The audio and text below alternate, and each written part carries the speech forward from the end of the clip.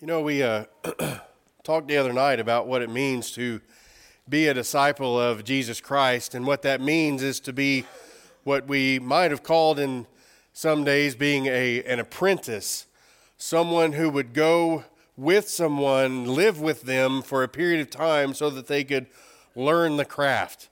So if I were to be a blacksmith, I would go spend some time with that blacksmith, and I'd likely stay with him, and I would learn how to heat the metal and how to beat that metal and to get it into the place that it ought to be. So a disciple of Jesus Christ is one who would learn at the feet of Jesus to learn his craft. And that is to be the kind of people that he has called us to be, to go and to seek and to save that which was lost, to continue to help others in their journey as they come to Christ. So with that in mind, I just want to ask you a question. I'm not asking for you to answer it out loud. I want you to think about it in your mind. In your opinion, what is the one thing that identifies us to the world that we are his students, that we are his disciples? I don't know what you might be thinking about, but I know what possibly you might be thinking about. Is it that we are baptized into Jesus Christ? And so we're known by the fact we're known to be his because our sins are washed away. We're united with him in baptism, and that identifies us as a Christian to all the world. Or is it that we do things right when we come in the assembly? That we sing just right, that we have the right kind of preaching, we preach the Word of God, we preach the truth, we do it the way you're supposed to do it. Is that what identifies us to the rest of the world? That we are the students of Jesus Christ, that he is our mentor and we are his apprentice. Let me set the scene for you just a moment. In John chapter 13, Jesus had the Passover meal with his disciples. He's washed their feet, and he says to them, "I'm going away." Now, this is right after he exposes that Judas was going to betray him. But he says to them, "I'm going away. And I'm going away, so I'm telling you this, a new commandment I give to you, that you love one another as I have loved you." He goes on to say this, "By this, all will know that you are my disciples, if you have love for one another." Is it right that we're baptized? Absolutely. Are we identified with Christ when we do that? We are. Is it right that we do things right in the assembly? Absolutely. All those things are right, but this is the only thing I know in Scripture that identifies us as being his disciple. And that's if we have love for one another. Now, he said something about this was new. What was new about it? Well, if you go all the way back to the Old Testament, you find that the Bible tells us that God in his law said, love your neighbor as yourself. So this concept of love is not new. Loving our neighbor is not new. I don't even think the idea of loving one another is new. What's new? What's different? He says, love one another as I have loved you. And that's a different kind of love. And so this evening, if we want to be the disciples of Jesus Christ and we want to be identified with him, how do we do that? How do we love like he did? Now, we could talk about all kinds of things about how specifically the actions that he did, but I'm more interested this evening on the disposition or the attitudes that he had.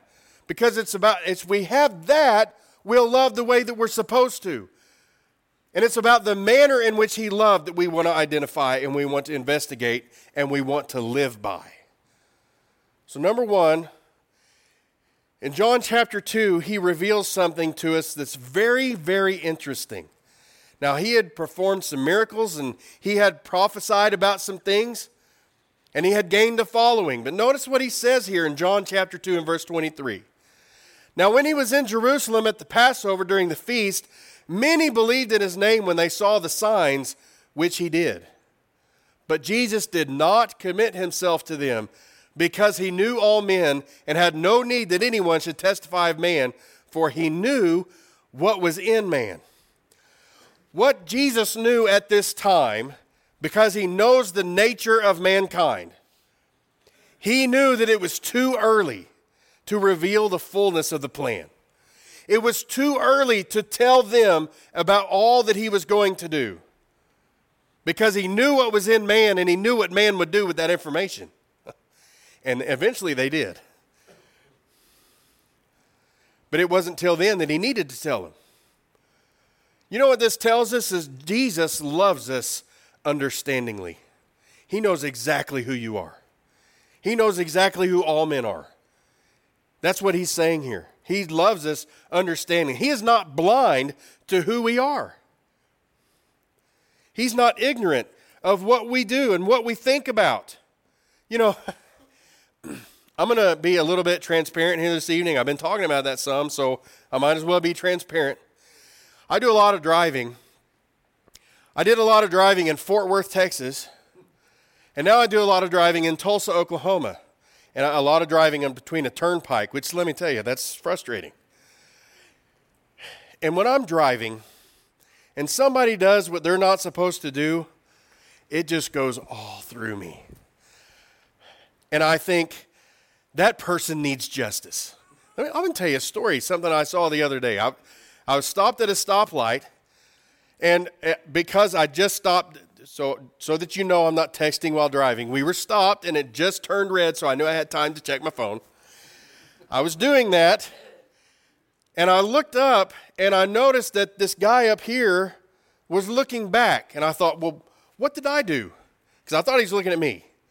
What did I do to this guy that he would be looking back?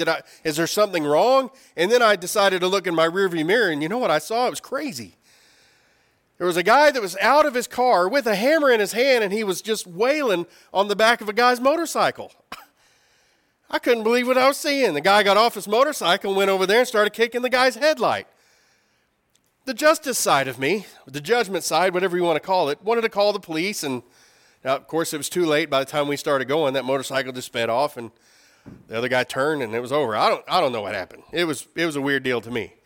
But when I see stuff like that, I just think, where's the cop when you need him? Where's the justice when we need justice? And so sometimes I even do something I'm not supposed to do because I'm going to teach that person a lesson, and that's more dangerous. Don't do that. But that's the way I feel about things. And that's just driving in Fort Worth or Tulsa. Could you imagine Jesus walking among us? All the things that he knew about you and about mankind?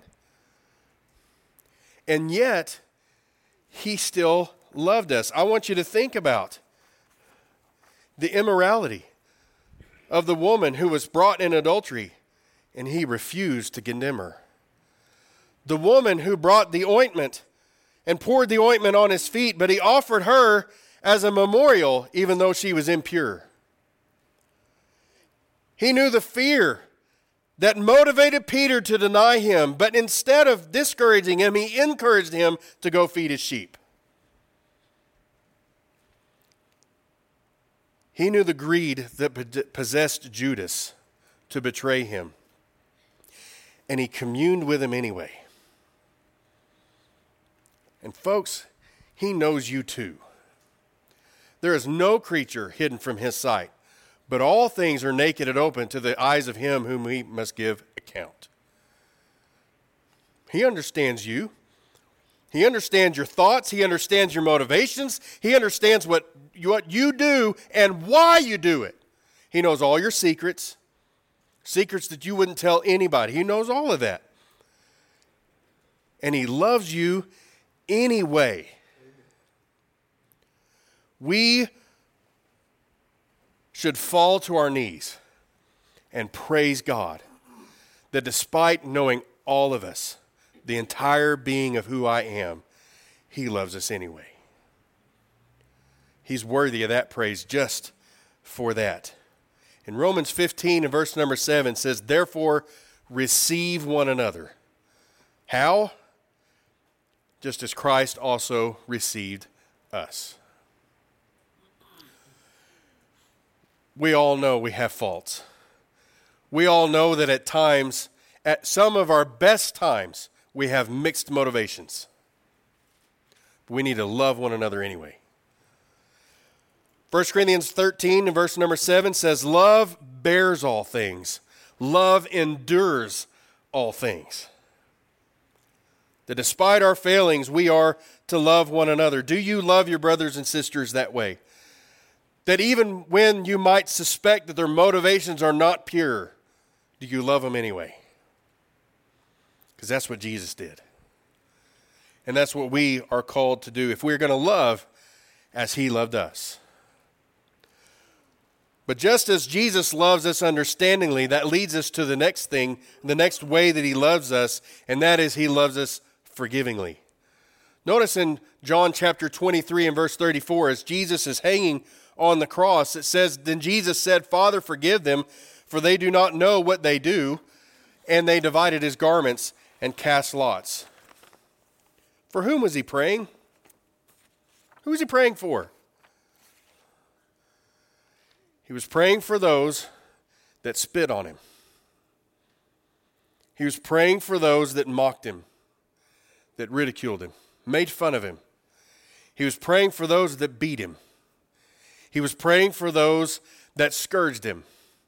He was praying for those that placed a crown of thorns on his head and jammed it onto his head.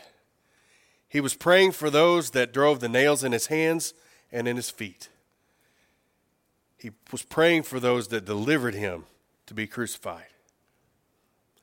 And he was praying for you. Isaiah chapter 53 and verse 5 says, "But he was wounded for our transgressions.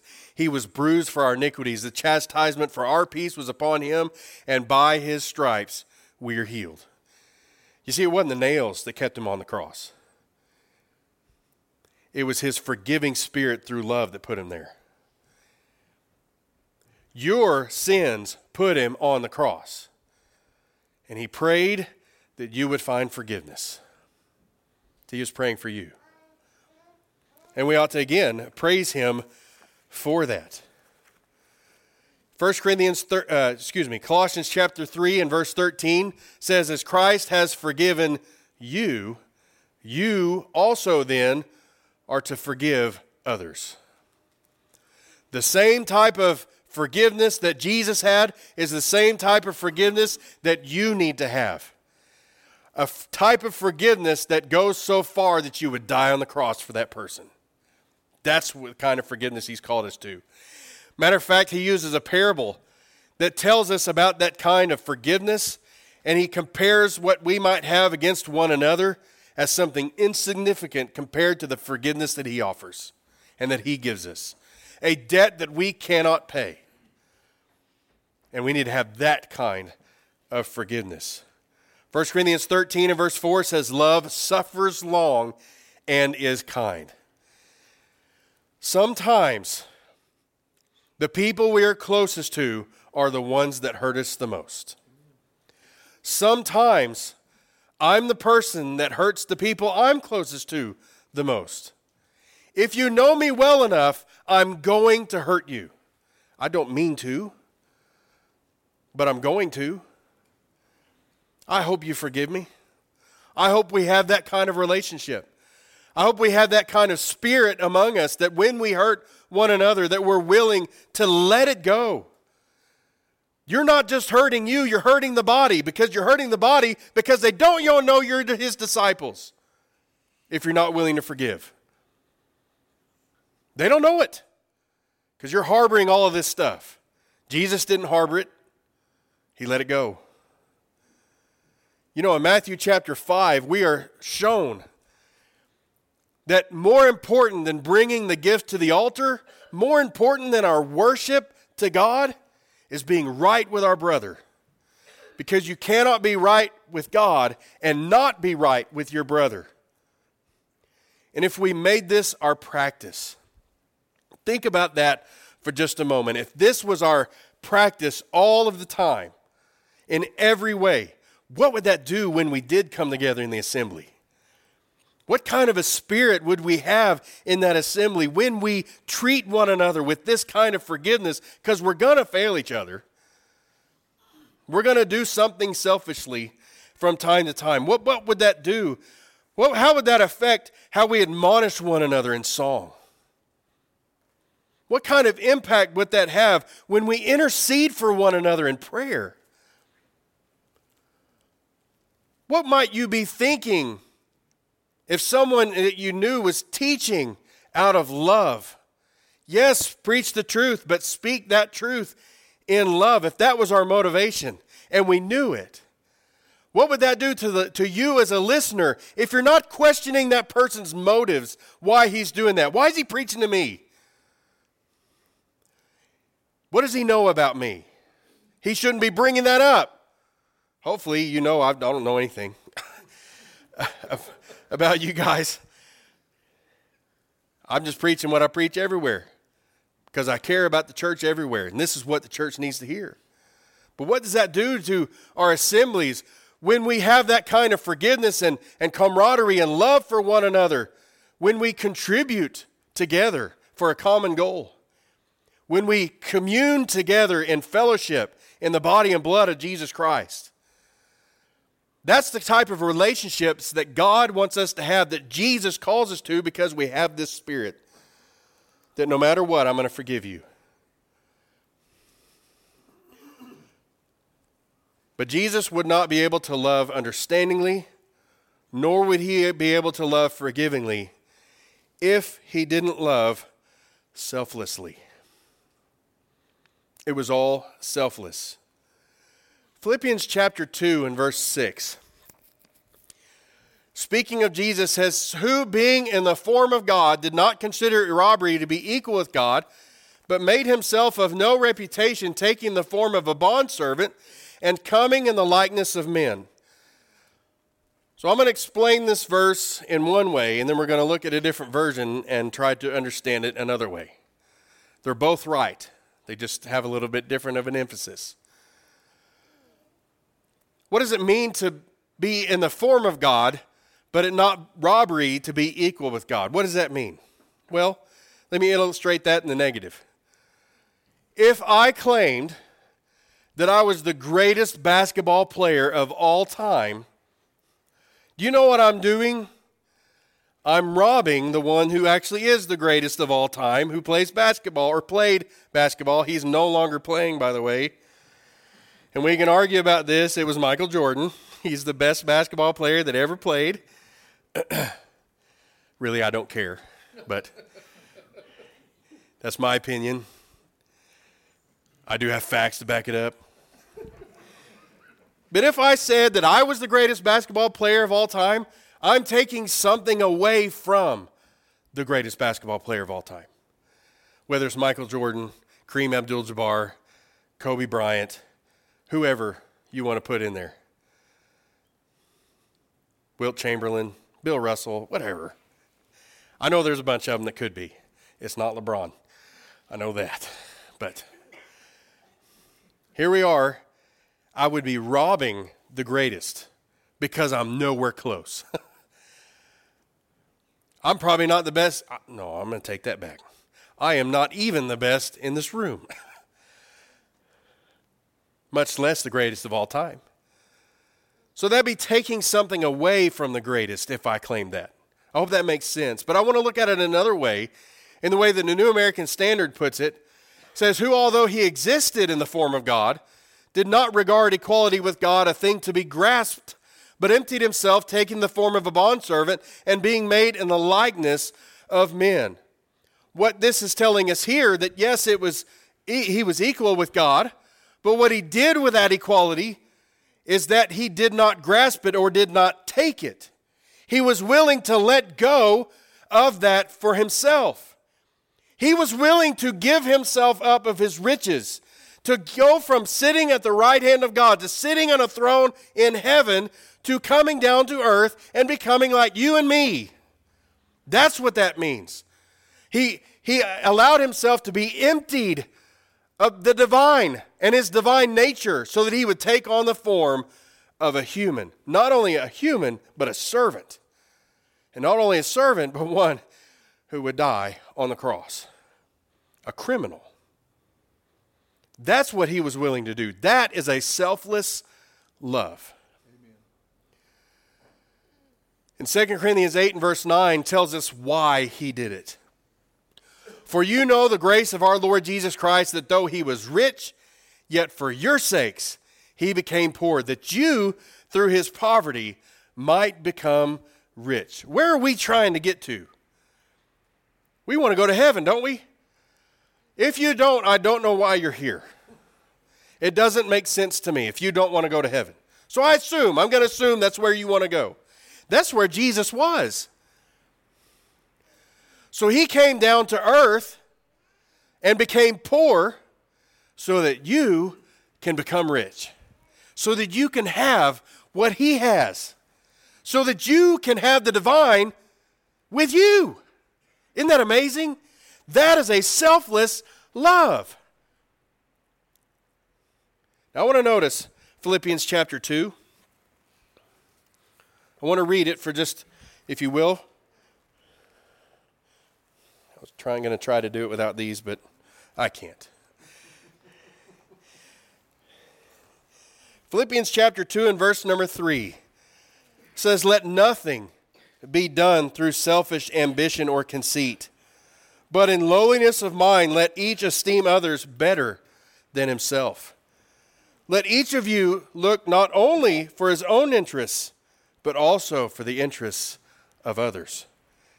Let this mind be in you, which was also in Christ Jesus, who being in the form of God did not consider it robbery to be equal with God, but made himself of no reputation, taking the form of a bondservant and coming in the likeness of men, and being found in appearance as a man, he humbled himself and became obedient to the point of death, even the death of the cross."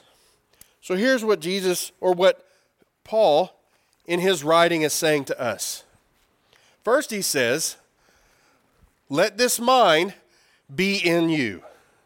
So he's going to tell us how we are supposed to be, how we are supposed to act. And then he makes a comparison.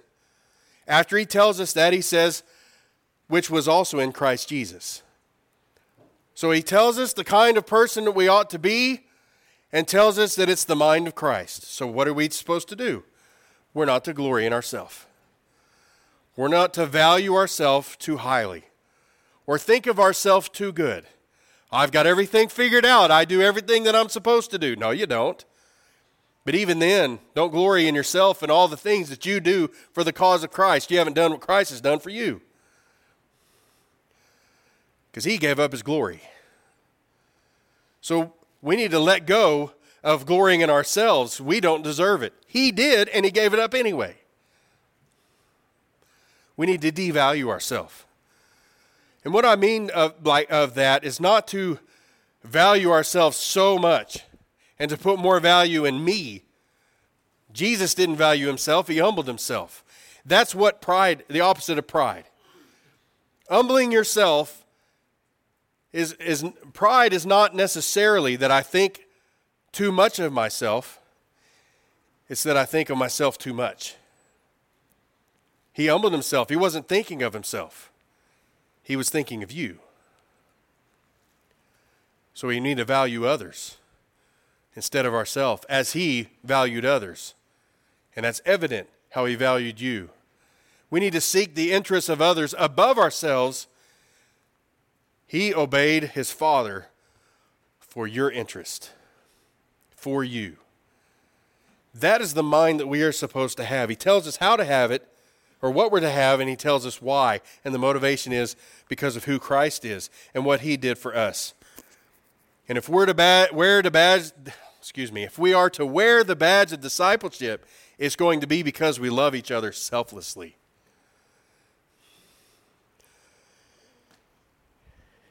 In 1 Corinthians 13 and verse 5 says, love does not seek its own. Love says it's not about me. You know, you may be asked to do a lot of things for the church that you don't want to do. You may be called to fellowship when you don't want to fellowship. You may be called to a meal when you don't necessarily want a meal. You don't want to cook a meal. Whatever, you may be called to cook a meal. There's all kinds of things that you may be called to do or asked to do. You may not want to take that call in the middle of the night. You need to take the call in the middle of the night. Because that is what it means to love selflessly. John 15 and verse 12 says, this is my commandment, that you love one another as I have loved you. Greater love hath no man than this, that a man lay down his life for his friends. We may never, ever be called on to lay down our lives physically. And we talked about this last night, how easy it is to sit back and to say, you know what, if I'm called on to do that, I'll do it. I'll be happy to do it. If I knew that it was Ian's life or mine, I have no issue whatsoever giving my life for Ian. But if Ian calls and says, hey, I need to meet you in Oklahoma City, well, I don't know if I'm willing to do that. It's easy to sit back and say that I do the hard stuff, but when the easy stuff comes along, when the little bit inconvenient comes along, am I really laying down my life for my brother if I'm not willing to get up off the couch and go do what they've asked me to do? In that moment, I'm being selfish, not selfless. And that is not the example that Jesus set before us. And if we're going to be his disciple and the people are going to notice us as his disciple, then that's what we're going to have to do. Because John 13 and verse 35 says, by this all will know that you are my disciples if you have love for one another. That's it. That's what we got to do. We got to learn to love one another. And we have to learn to do that in the way that Jesus did that. You know, we can spend all day talking about specific ways in which we're to love one another. Bearing one another's burdens, serving one another, being hospitable to one another. All kinds of different ways that we can talk about, but it's this attitude. It's this disposition. It's this spirit that we've got to have if we're going to do those other things. Because that's what's going to motivate us to do those other things. That is to love with compassion, with grace, and with benevolence, because that's the kind of love that Jesus loves you. In Acts chapter 2, in verse number 46, it tells us that they continued daily with one accord in the temple, and breaking bread from house to house, did eat their meat with gladness and singleness of heart. Why did they do that? Why did they meet like that with one another? What happened earlier in Acts chapter 2? Verse 5 says that there were people from all over the known world. Jews from everywhere that were there on the day of Pentecost. When Peter preached to them, 3,000 of them repented and were baptized. They gladly received his word and they were baptized. They sold everything they had back where they came from and gave it to the church. What did they have? What did they have there in Jerusalem? They didn't have a job. They left that at home. They didn't have possessions. They left those at home. They had a new home. They had a new family. That's why they were together like that. They knew they were all they had. And they were willing to love one another with compassion, with benevolence, with forgiveness. And say, you know what? If we're going to live together, we're going to have problems. We're going to see through it. We're going to get through it because Jesus is more important than that. And what kind of impact did they have that day when they were acting like this? Verse 47 says that praising God, they had favor with all the people. Everyone knew who they belonged to. It wasn't by only by the fact that they followed the apostles' doctrine. They did do that. But it was the relationships that they had with one another. And the Lord added to the church every day those who are being saved. When you have that kind of environment in Pampa, Texas, the other people in Pampa, Texas say, I want that. I want to be a part of that family. But it will only happen if you love as he loved. We love you. We want to help you this evening. If you failed or you need forgiveness or you need to forgive whatever issue you might have, we stand ready to serve you selflessly, forgivingly, and understandingly. Because we all have our issues. We all have our downfalls. We all have our mixed motivations. We get it because we're all there. So if there is something that you need from us, please let us know, and we'll pray for you and we'll help you in any way that we can. Let us know by coming forward while we stand and while we sing.